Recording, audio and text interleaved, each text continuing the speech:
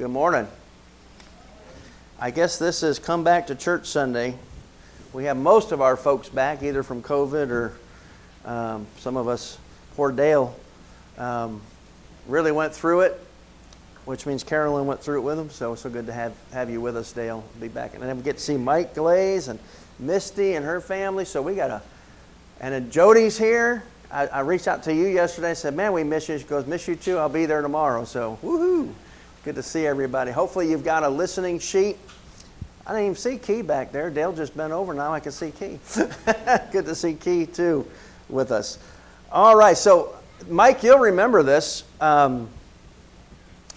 We actually marked my 21st anniversary as the pastor of this church, and I was in Kansas for that this year at Liberty Baptist Church preaching for my father-in-law, which was kind of weird to be away.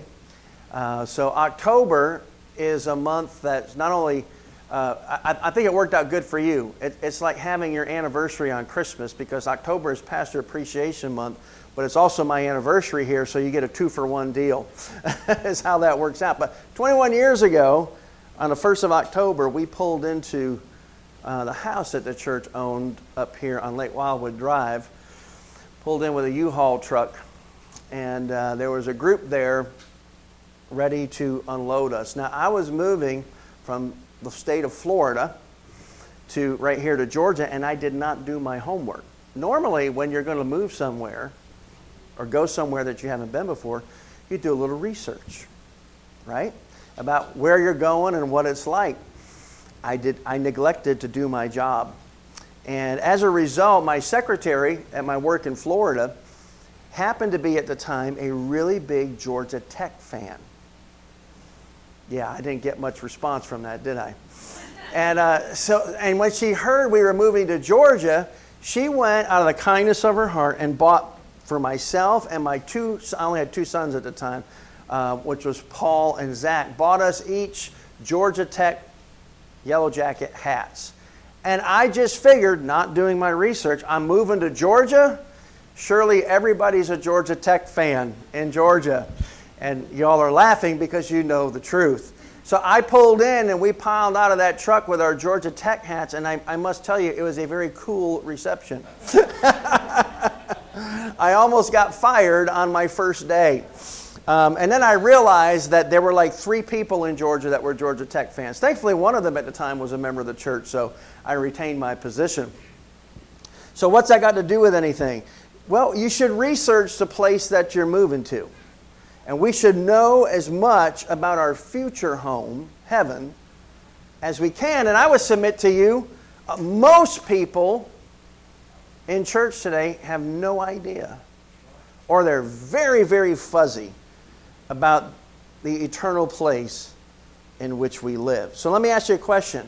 Those who have repented of their sin, put their faith in Jesus, and are following Him, those are the 3 elements of the gospel, by the way. Faith, repentance, and following Christ. When they die, where do they go?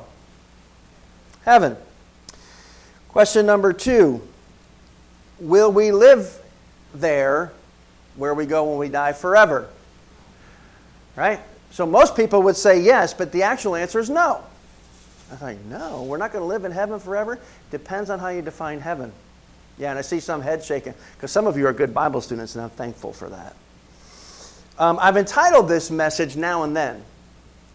And it's not like some of you come to church now and then. That's not the way I'm using that statement. I'm talking about now. What is heaven like now? And what is it going to be like then? And there's a big difference between now and then. So I'm going to deal with that, and I'm going to be honest with you, because I know myself. We're really going to just mostly hit now. Because next week, when I deal with the resurrection of our bodies, and which is going to coincide with the resurrection of the globe of planet Earth, I'm going to show you that connection, and I'll deal more with the new earth then. You say, I don't understand any of that. Hang in there. Follow the listening sheet, and by God's grace, we'll get there. So let me see if we can clear up some of the confusion that we have this morning about heaven What is it? And you have to define it. A guy wrote a book. I'm trying to think of his first name. His last name is Vance. And he writes in a book, I completely disagree with him on every single page. But he made this, except for this opening line. He said, "He who defines the terms wins the argument."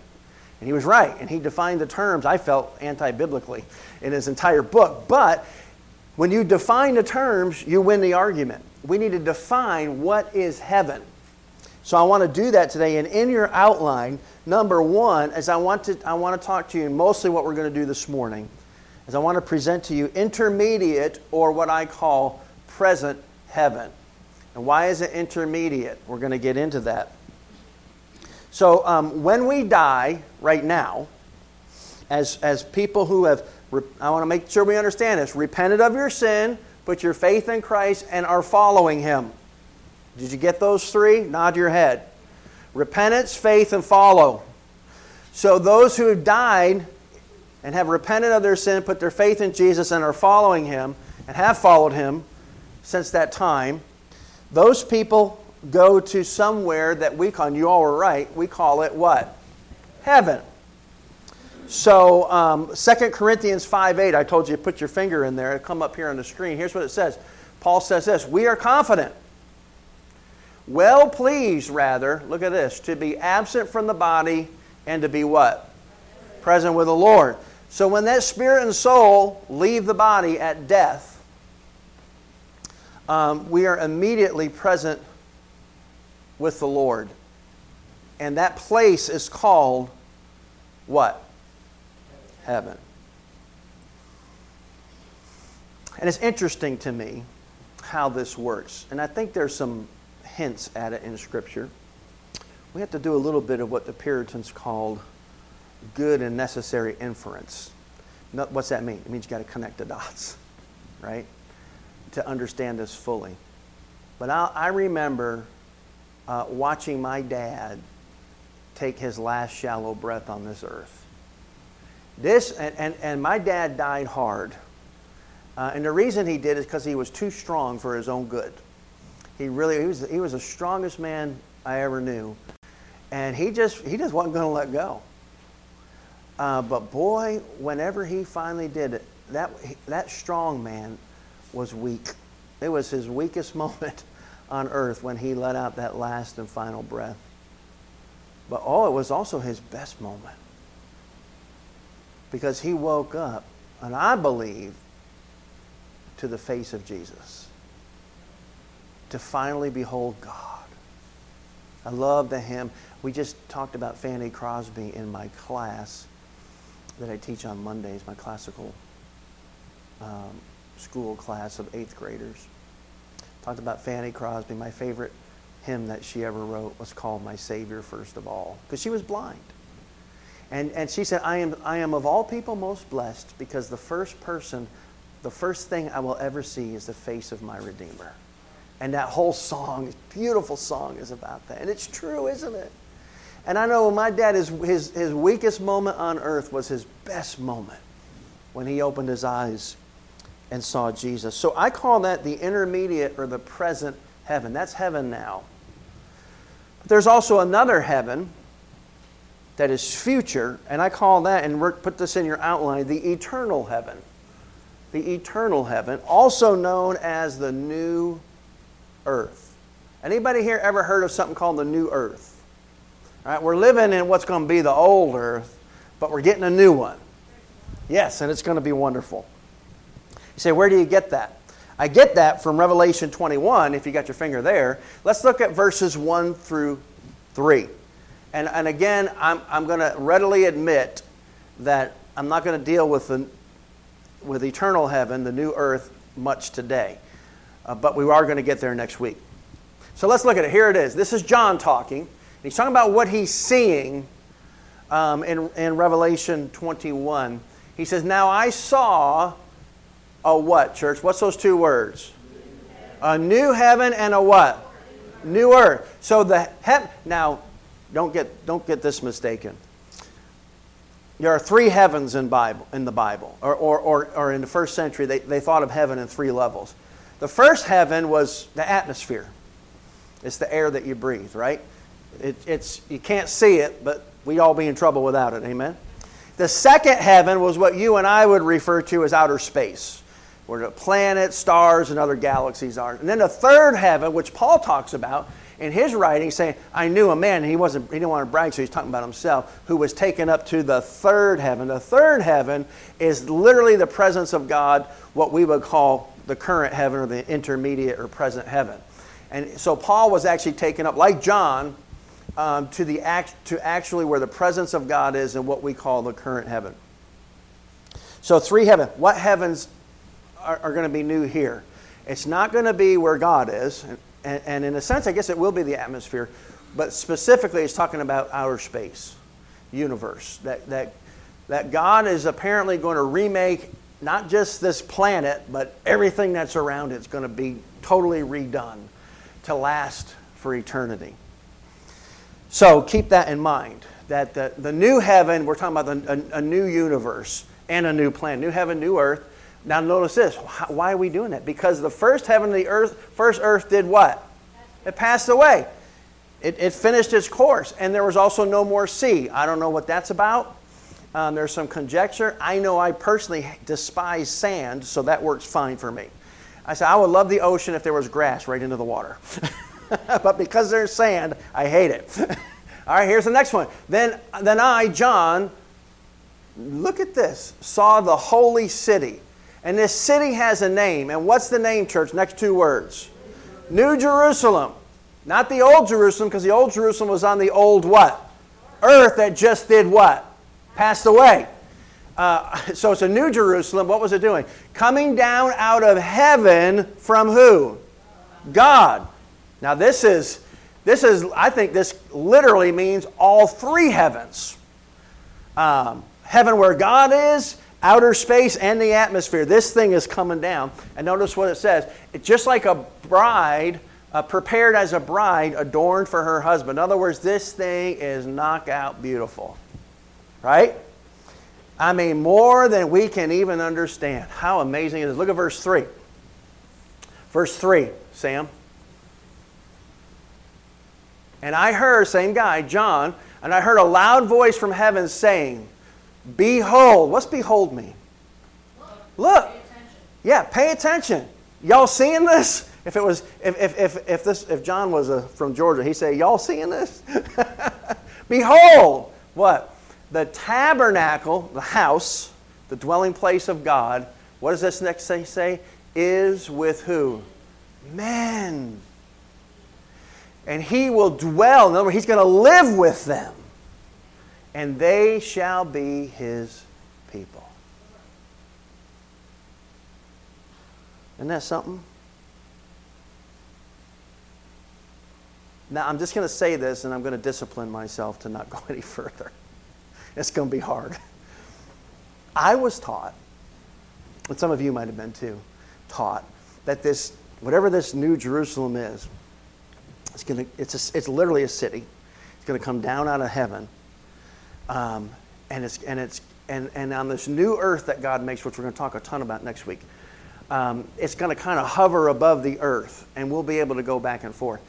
Nowhere in Scripture does it say that. You know what? You know why we say that? Because we can't get over the separation between God and us. And it's because of sin. Guess what's not going to be here? No sin. No sin, no separation. It says right there, the tabernacle of God is what, church? With men. And he will what? He's going to live with that. Well, I think this New Jerusalem plops right in the middle of the new earth. Right? I mean, it said nothing about hovering nowhere. It says it's going to be with us. He's going to actually dwell. Tabernacle, to dwell. In other words, God's going to have a physical address on a physical earth.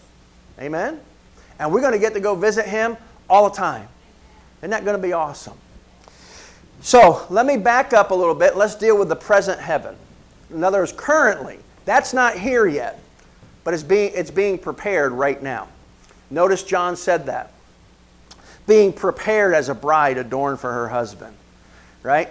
So I'm going to get into that here in just a second. Sam, if you go to that next screen. So there's really just, when we think about present heaven in your outline, let me read that last verse. God himself will be with them and be their God. You can't get this inclusive nature is so pregnant in these verses. John could not be any clearer that God and resurrected, redeemed mankind are going to live together. They're going to dwell together on a new planet. Isn't that going to be great? So, present heaven, 2 questions. And this is all I want to try to accomplish this morning. Is to try to answer these 2 questions. Some of this might be controversial. And you don't have to agree with me. I fully give you the right to be wrong. And we could talk about this later. No, truly, some of this stuff is unanswerable. And by the way, this comes from some of your questions. One of you sent this in. Where is heaven? And by heaven, I'm going to infer that you meant currently. When we die, we go to heaven, the presence of God. Where is this place? I'm going to try to deal with that. And I think I got some scripture that might help us a little bit, but it's a little bit of a mind-blowing thing. So, with that in mind, 2 questions I'm going to try to answer. What is current or present heaven, intermediate heaven? And where is it? So, let me do that by giving you 3 statements. And the first 2 will deal with what it is. And then the last one will deal with where it is. Are you with me? I'm trying to keep this simple and kind of structured as we look at some scriptures together this morning. First of all, I want you to notice this as to what it is. What is it? It is a prepared place. It's a prepared place. What's that mean? It's being worked, it's being prepared right now. Now look at this, and it's in John 14, verses 1 through 3. And I'm just going to let you in a little window. The hard part for me this week and looking at this and delving into this is it's not that there's not enough scripture on this. There's so much scripture on this. So understanding the time limitations, I said, how can I present this and get the point across? Here's my message to you. Take what I'm telling you and then go home and be a good Berean and dive into the scriptures and go to all the other references and see if this stuff lines up. And if it doesn't, tell me, because I'm fallible. I need to learn too. But here's what Jesus says to his disciples in John 14, beginning in verse 1. He is telling them, let not your heart be troubled. You believe in God. Believe also in me. And he says this, in my Father's house are many mansions. If it were not so, I would have told you. Now check this out. And what is Jesus saying? Why is he leaving? I go to what? Prepare a place for you. Next verse. And if I go and prepare, and because I'm doing that for a reason, and if I go and prepare a place for you, I will come again and receive you to myself. To what end? That where what? I am, there you may be also. Right? So one of the reasons Jesus has left and resurrected is because there's something that he is doing. He said, I'm going away from you. Don't worry about it. Don't get upset about it. It's good news. I'm going away from you for what reason? To prepare a place for you. And I'm not going to forget about you. I'm coming back to get you when everything's ready. Now you can read too much into this, or you can read not enough into this. But here's the thing. I think the second person of the Trinity was very active. We know this in fact, John chapter 1, where it says that all things were created by him, the Word, and without him was not anything made that was made. So who was the active agent in creation? Christ the Son. With me? God the Son. How long did it take God, the Father, Son, and Holy Spirit, the Trinity is completely, all of them involved, spirits hovering over the face of the deep, and God's the one that's speaking, the Father is speaking. So Trinity's involved. How long did it take the Godhead to create everything that we see? 6 days. Because the 7th day they didn't do any work, they just enjoyed what they made. Amen? 6 days. 6 days. And even though this world's been wrecked by a global flood and sin, it's pretty beautiful, isn't it? I had the privilege of doing a little bit of hunting on Friday, and I got a quota hunt up in Rum Creek, WMA. So there's one spot I love to hunt, and it's because I'm getting old, and it's not that far from the road. And I don't have to get in a tree stand because it's a big hill overlooking a field on one side and a power line on the other, and the deer like to go back and forth. And I actually got a nice deer that morning, buck that morning. But watching the sun come up with a fog, and the sun breaks over the horizon, and the colors just shoot out. I got a picture of it on my phone, and I was so disappointed because the picture isn't anything like what I was viewing. It's kind of like going to see a movie after you read the book. I've never had it work where I thought the movie was better. It's the same thing. Well, even in this fallen world, that sunrise was stunning, right?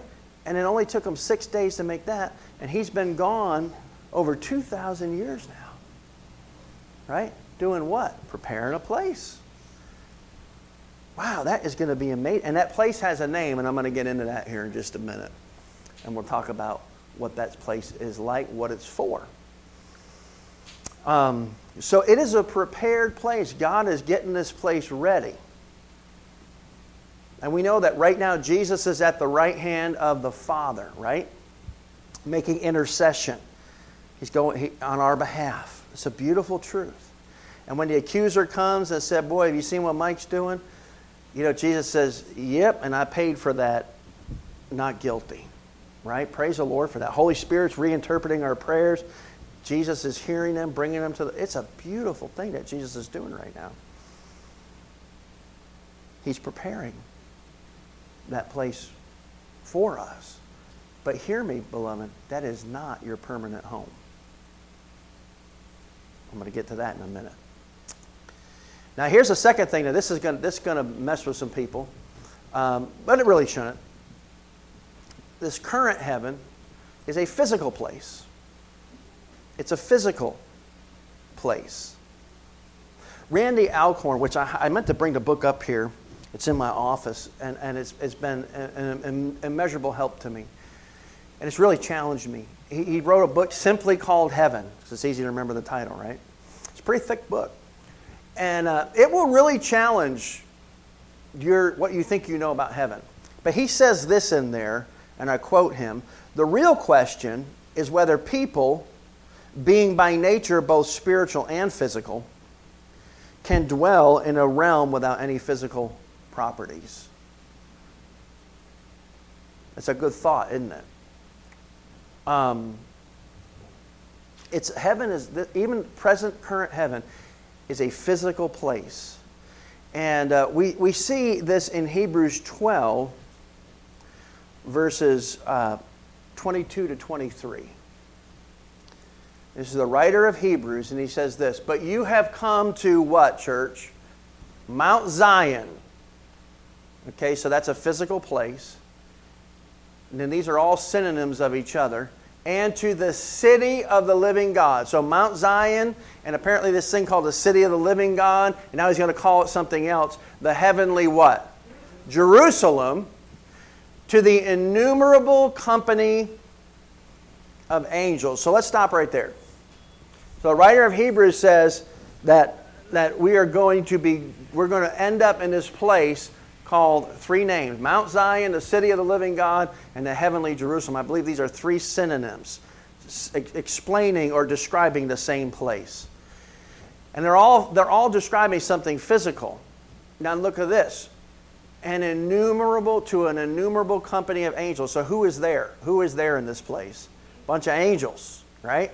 In this realm, whatever it is. Look at the next verse. This is neat. Who else is there? "To the general assembly and church of the firstborn." Check this out. Who are, what's that word? Registered in heaven. Isn't that something? Are you registered in heaven? So what's that mean? Is your name in the Lamb's Book of Life? I think that's what the registration that's being talked about here. Is your name registered in the Lamb's Book of Life? To God the judge of all, so we know He's there, and the spirits of just men, justified men, made perfect. And that word there means complete. Complete. Here's a connection for you.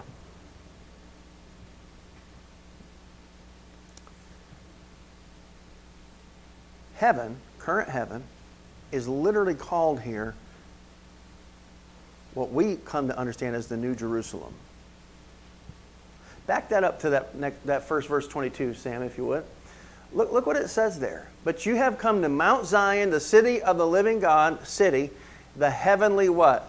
Jerusalem. Heavenly Jerusalem, the New Jerusalem, is equated to present or current heaven. And it's being what? Prepared. It's a physical place. There's so many physical descriptions of this city called the New Jerusalem. Heaven is not, here's where I'm getting to. Heaven is not some, and this is how I'm afraid we think of it, as some ghostly place where we're all a bunch of ghosts existing in this, that's why we say up in the clouds somewhere in the air where we can't see it. Right? That's not heaven. Heaven is a physical place. So much of everything that's described going on in current heaven, which is apparently the New Jerusalem in the book of the Revelation of Jesus Christ, everything that's happening there by human beings is described in physical terms. They're wearing robes. How does a ghost wear a robe? How does a spirit wear a robe? I don't know.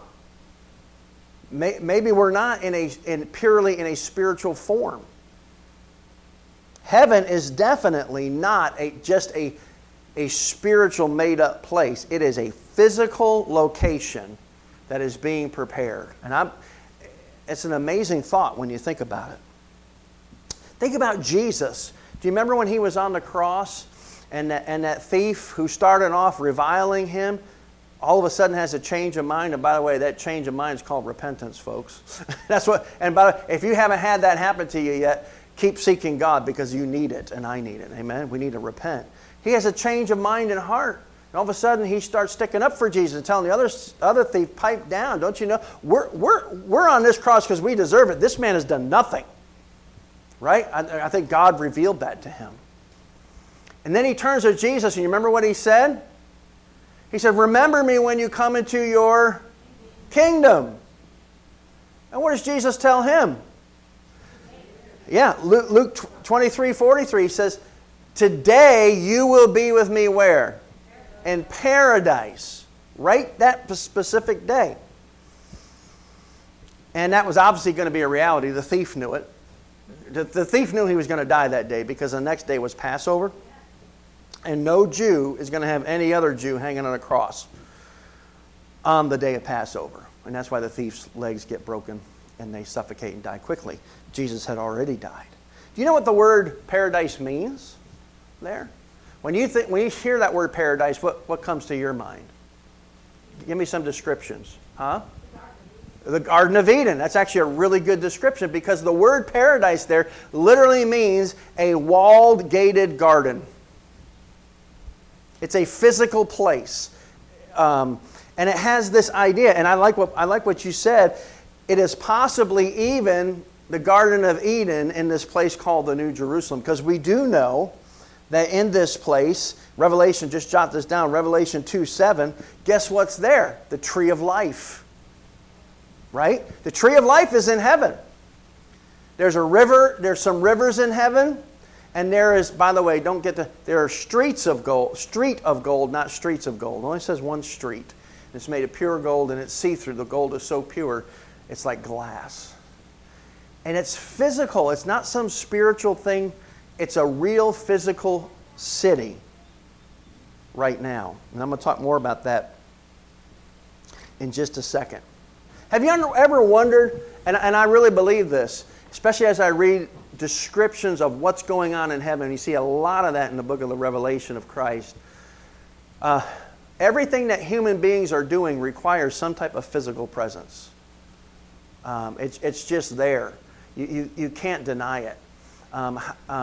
Robes are not worn by spirits or ghosts. You got to have some type of physical And I believe that we have some type of intermediate physical bodies in heaven as we await our glorified bodies, because God made us body, soul, and spirit. And even though we are separated, waiting for this glorified eternal body, I believe there's some type of physical intermediate body, heavenly body that we have. Now, why do we get away from that? Where do we get this idea that heaven is some see-through place, some place that's not real? By the way, when we say heaven, where do we think of? We think way up there somewhere, right? Way far away. I'm going to get to that in a minute. I'm going to debunk that. But this idea, and the reason that we're resistant to the idea of present heaven as a physical place is due to something that has been coined, the term has been coined, Christo-Platonism. And it comes from a guy named Plato. Anyone ever heard of Plato? Not Play-Doh like the clay that you play with as a kid. Plato. Plato was an early Greek philosopher. And here's what Plato believed, and it crept its way into the church. We talked about it in our D group this morning. Plato believed that everything physical was evil. Right? So if anything that had to do with the body was evil and is no good, the only thing that was good were things that were spiritual, the soul and the spirit that was eternal. That's good, but the body is evil. And the whole goal is to get the body separated from the spirit, because then the spirit's totally good, doesn't have to deal with that nasty old bad body anymore. So Plato believed that all things physical are evil, including the earth. Anything physical is bad. Anything not physical, spiritual, is good. And unfortunately, in the early church, it was influenced by Platonism. And that's why we call it Christo-Platonism. It was brought into the church. There was a guy named Philo, and he lived from 20 years before Christ to 50 years A.D. And he was responsible. He brought in a lot of this idea that all the physical is bad and only the spiritual is good. Then there was another guy named Origen, A.D. 185 to 254, and he also espoused this Christo-Platonism, that our problem is the flesh, the physical, and the earth, and everything here is bad. That's why God's going to just destroy the whole thing. Yeah, but they never say He's going to remake it. Isn't that interesting? The problem is not the physical, but this idea has been foisted upon the church from its early inception, and the church has bought into this idea. Let me tell you, your problem is not your physical flesh. It's the sin that is erroneously and illegally taking up residence in your flesh, and God's going to deal with that one day. That's why you're getting a new glorified body. You know what's going to make it glorified? No more sin. No more indwelling sin. You're going to be what God intended you to be from the beginning. 2 Corinthians 5, 2 through 4 says this. There we go. For in this we groan, Paul's talking about, earnestly desiring to be clothed with our habitation, in other words, our new place to live, which is from where? So we're desiring this new body. If indeed, having been clothed, we shall not be found naked. So what he's saying is we're not up there in the present heaven in this new Jerusalem that's being prepared, floating around as naked ghosts. And I'm telling you, a lot of people have that idea. That's what this place is. Look at verse 4. For we who are in this tent groan. In other words, the one we're in, this body that we're in right now, we're groaning. Being burdened, not because we want to be unclothed, but further clothed. So, man, it's not that we want, what he's really pushing against Platonism here. He says, not that we want to get out of this body, but we want to be clothed fully without the sin. That's what we were made to be. That mortality might be swallowed up by what, church? What's it say? By life. So we desire this new body, even though without, and I'll tell you what, some of you teenagers and young people are looking at me and saying, I don't know what he's talking about because my body's pretty good. Hang in there. Live as long as I have. Right? I shot that deer Friday morning, and even though I had a cart, thank God, whoever came up with deer cart, bless you, bless you, bless you. But I was about a mile back in the woods, and I rolled this deer out of that cart. I told my wife, it took me 2 hours to get out of the woods because I'd go about 50 yards, had to stop, drink some water, sit down, catch my breath. And just a few years ago, in my 40s, I could have got that thing out no problem. And boy, what does it do? It makes us long for a body that works great all the time and is absent of sin. Amen. How many of you are looking forward to a body that doesn't have indwelling illegal sin in you anymore? Amen. Boy, if you're a believer in Christ, that should be your testimony. So we're clothed in this heavenly body. And as I said before, I believe that present heaven is a physical place, and I think we have some type of physical existence there right now. And then one day, we talked about it this morning in D groups, our bodies are going to be resurrected, sin is going to be removed, and it's going to be this perfected, glorified body, and we're going to live on a resurrected earth. But I do believe that where God is now is that place called the New Jerusalem, or the Holy City. And it is, we actually have the dimensions of it, and there's a little bit of discrepancy. Some say well, we can say this, it's between 1,000 and 1,400 miles long. And it's as wide as it is high, as it is long. So the New Jerusalem is equal in length, width, and depth. And if you want to check that out, Revelation, you should fact check me on this, Revelation 21, 15 through 17. Go look at it. So it's a giant cube. And let me tell you how good God is. I was literally thinking this week to myself, as I move my study to the hill overlooking this field, and I'm reading my Bible up there, and I'm pondering, I'm reading this in Revelation. I say, I wonder how big, what would that look like plopped on the earth today? Because that's what it looks like is going to happen, right? Would you believe just this morning, I went back there, I'm greeting everybody, saying hi to y'all. If I didn't get to everybody, I'm sorry. But I went to Miss Reba, and Miss Reba hands this note to me, handwritten. I read this in my devotion this week. Is this correct? Revelation 21:2. And I, John, saw the holy city, a new Jerusalem. Here's let me just read to you what she read. And just, this is how big it's a physical place, and it's a big physical place. It is an exact square, this one says of 1,000 miles, some say 14, so between 1,000 and 1,400 miles square. It stretches, listen to this, from the Carolinas to California, and from Canada to Mexico. You got that in your mind? It's a big city. It's 40 times the size of England, and 10 times the size of France, and larger than India. India is huge, by the way. And that's just the ground floor. As it's as tall as it is wide. 600,000 stories, if you want to measure it that way. More than enough space for billions of people to come and go. The gates never close. Listen to this. Why shut them?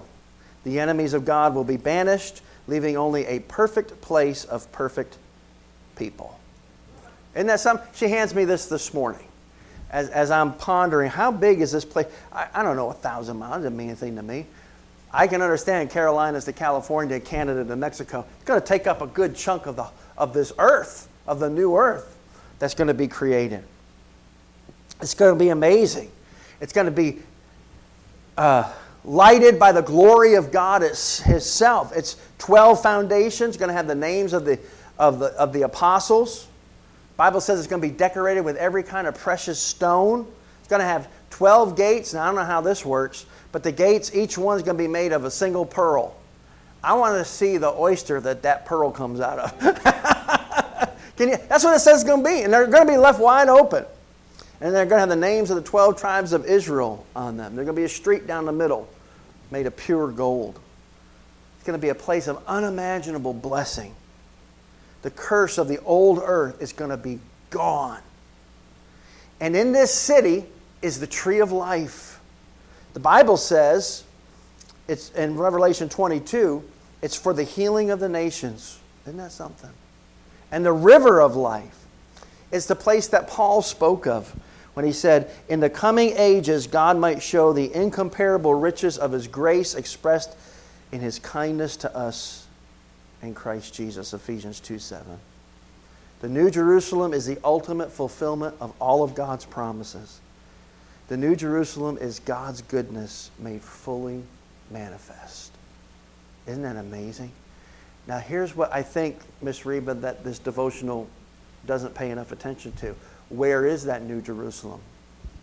It's going to be smack in the middle of a new earth. And we're not going to live in that New Jerusalem full time. We're going to live on the new earth full time. But we're going to, I believe, be able to go back and forth in the very presence of God as we function gloriously in God's original design in a new Eden of an earth. And we're going to work. We're going to have things to work. We're going to have things to discover. There's going to be entertainment. And there's going to be animals. I think the animals are probably going to talk. It's going to be, and everything in that creation is going to worship God. What an amazing place that's going to be. So that New Jerusalem is going to be smack in the middle of a new earth. All right, let me wrap up with my last point. Where is current heaven? Where is it? And I put in there, it's a proximate place. By proximity, I mean it's closer than you think. We always have this idea, don't we? You got the air, as the Jews believe, the air, you got outer space, and then where God lives is somewhere way beyond what? Outer space, right? Way far away. Well, I want to push back against that for a minute. Current scientists believe that their numbers now are at least 10 unobservable dimensions. And in those 10 unobservable dimensions are an unlimited amount of universes that could simultaneously exist with ours. You're saying, preacher, you sound like you're talking science fiction. Hang with me. You know, the ancient Jewish rabbis believed there were 3 dimensions created by God, and we only live in one of them that's visible. What if, now I'm going to just throw this out there for a second. What if heaven, just hang with me for a minute. What if heaven wasn't somewhere past outer space, but was literally right here in an unobservable dimension where we are right now? Because when the absent from the body is to be what? Present with the Lord. We are right now, I don't know, tell me how this works. Right now, the Bible, Paul says in Colossians, we are seated right now currently in the heavenly places in Christ Jesus. So something called me is seated in Christ right now. To be absent from the body is to be what? Present with the Lord. Maybe we wake up where we've always been. In Christ, right? And maybe that dimension is right here. We can't see it. So you should be asking the question is, why can't we see it? That's a good question to ask. The reason you can't see it is because of sin. Y'all with me? I believe the veil between whatever that is, if it is a dimension or whatever, we know that we can't see it. I think that veil has to do with sin. But there were some people, there were some human beings in Scripture that have been allowed to see the unseen. 2 of them specifically to see heaven. And if heaven is a dimension that exists simultaneously with our dimension, there are actually 3. First one is a guy named Stephen. You all familiar with Stephen? In the book of Acts, he was the very first. Matter of fact, jot this down. Stephen, Acts 7, 55 to 56. Acts 7, 55 to 56. He was a deacon in the first church in Jerusalem. And he is about to be martyred, put to death because of his faith. Here's his testimony. But he, Stephen, being full of the Holy Spirit, gazed into heaven. What? So is he having a premonition here, or is he seeing something? Oh, he's seeing something. And he is on earth in Jerusalem at this very time. And the Bible says he looks into heaven and saw the glory of God. And look at this. And Jesus, and where is Jesus now? All right. Now the Bible makes very clear, not just at the right hand, but he's what? Seated at the right hand. But look at, this will bless your heart. This is a side thing. And Jesus standing at the right hand of God. Why would Jesus be standing when the Bible says he's seated? You better believe it. He is fixing to welcome Stephen home. Isn't that a beautiful, that the Son of God would stand from His throne to welcome this man? Now, can we say He does that whenever? I don't know. But I think it's an amazing thought right here, isn't it? Next verse. And He said, look, I see the heavens opened and the Son of Man standing at the right hand of God as He is dying. What happened? God opened His eyes. Now, I must say something here. This is Paul Jettel, not Paul the Apostle. It's my opinion. I've had the opportunity, I'm not going to call it a privilege, but I have had the opportunity to be with numerous people as they've breathed their last breath.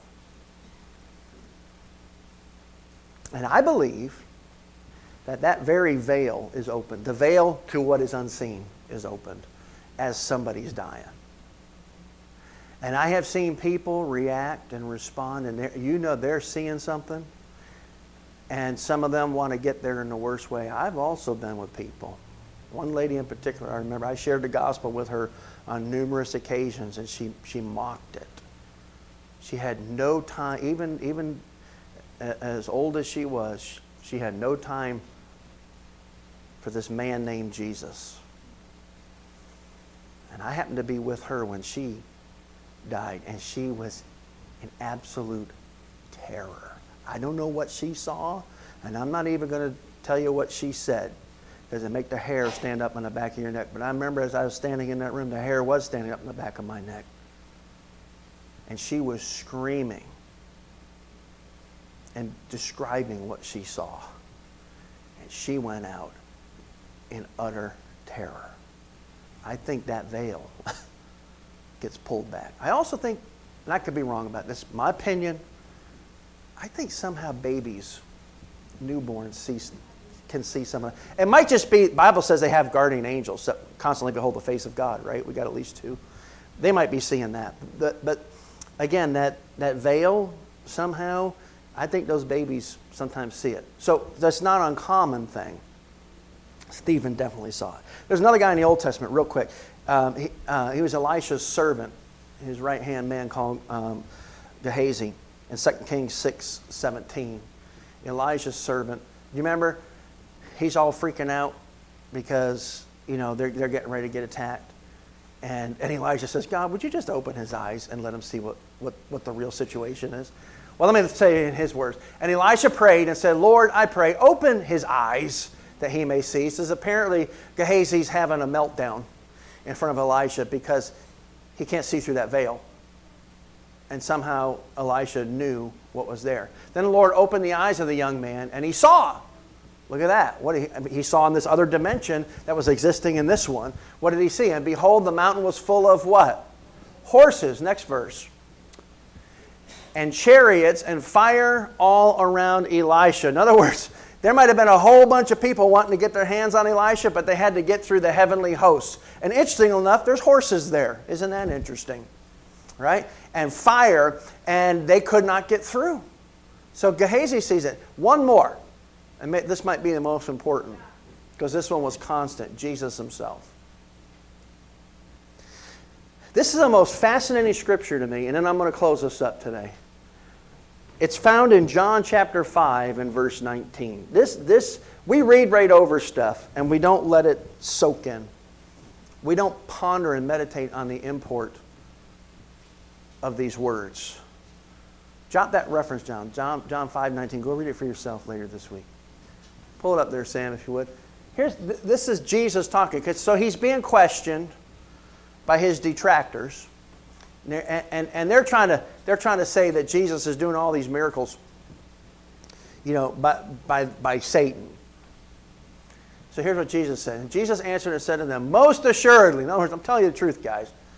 "I say to you, the Son can do nothing of himself." Isn't that interesting? But what he what does that say? But what he, church? Sees the Father do. For whatever he, the Father, does, the Son also does in like manner. Now, one or two things is true here.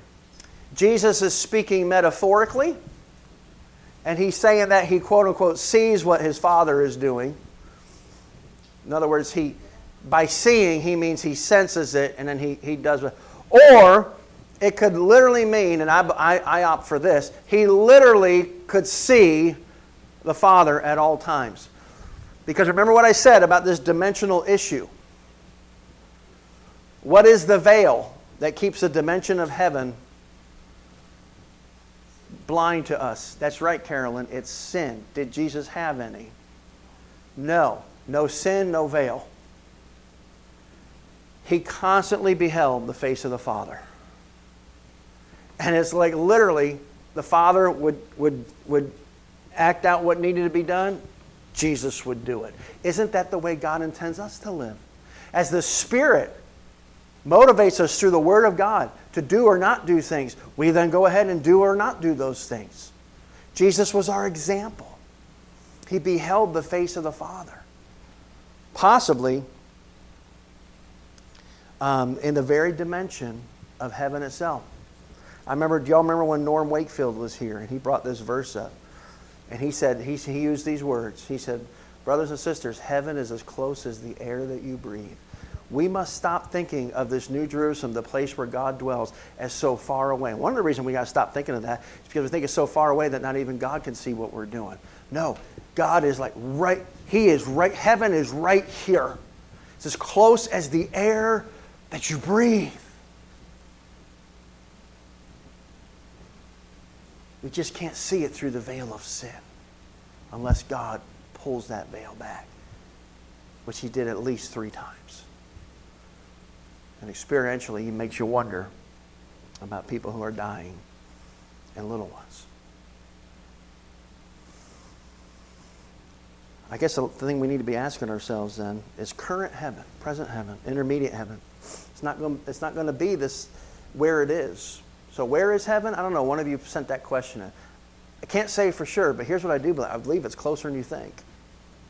Even Jesus said, hey, you guys are close. Heaven is nigh you. It's right here.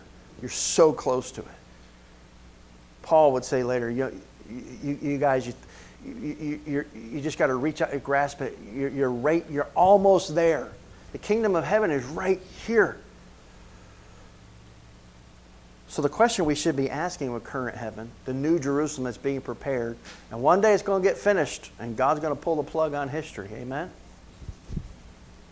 Bring that massive city down to a brand new earth, which we'll talk about next week. Our resurrection and a resurrected earth. The question we should be asking ourselves is, who gets to enjoy that new Jerusalem? Who's there? Well, we know that the Father is there. The Lamb of God is there. Revelation 21. The angels are at the gates of this city. In verse 12. But the city will be filled with God's redeemed children. The new Jerusalem is the righteous counter to the evil Babylon. The world had its city. God has His. Amen? Babylon is destroyed by the judgment of God. The wicked had their city, and God has His. Here's the question. To which city do you belong? Which kingdom are you in? Do you realize how important the answer to that question is? If you believe that Jesus, the Son of God, died and rose again, and by believing, you have turned away from your sin. You see your sin the way God sees it. As an unthinkable treason against the cosmic King of the universe. And you are following Him, desiring to do only that which pleases Him. And then by God's grace, you are a citizen of the New Jerusalem. Isn't that an amazing thought? The Bible says in Ephesians 2:6, God raised us up with Christ and seated us with Him in the heavenly realms. Isn't that an interesting word? In Christ Jesus. You're already there.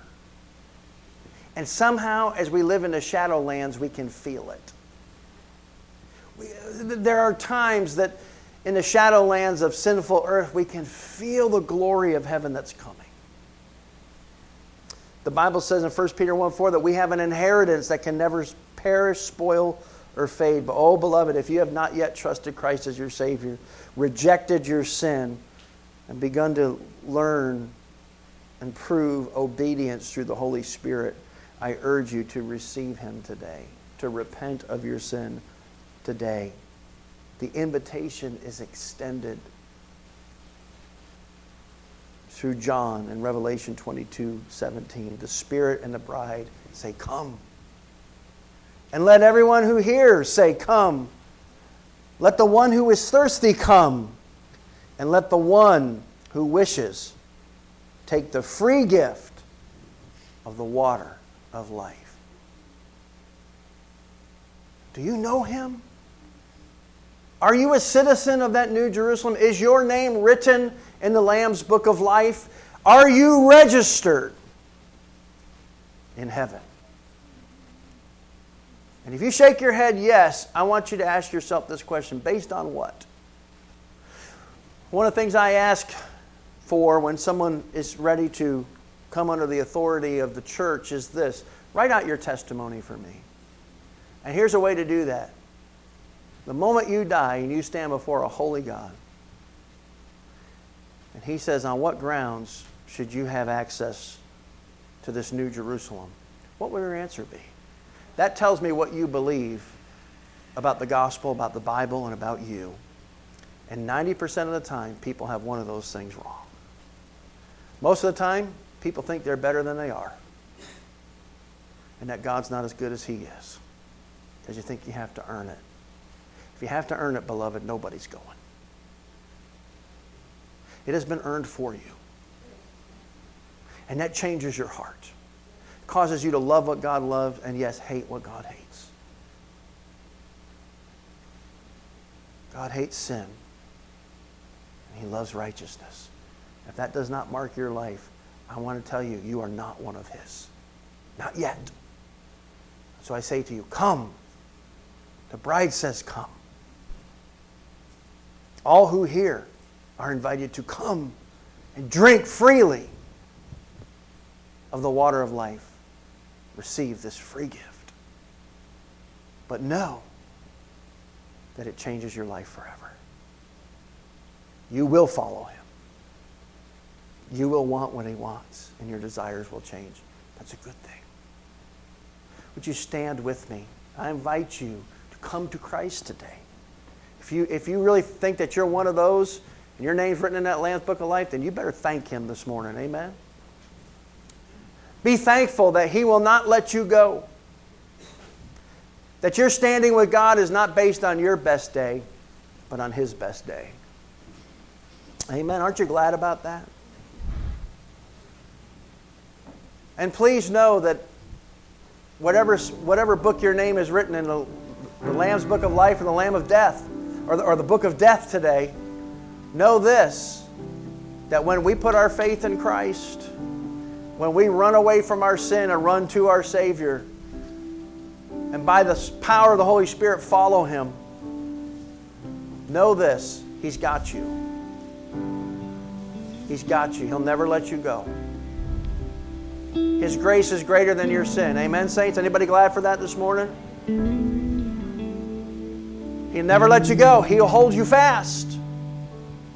And the more you think you had something to do with your salvation, the less you'll believe it's real. But when you understand you had nothing to do with it, but God did it all, then you have confidence as God changes your heart. Let's sing this song.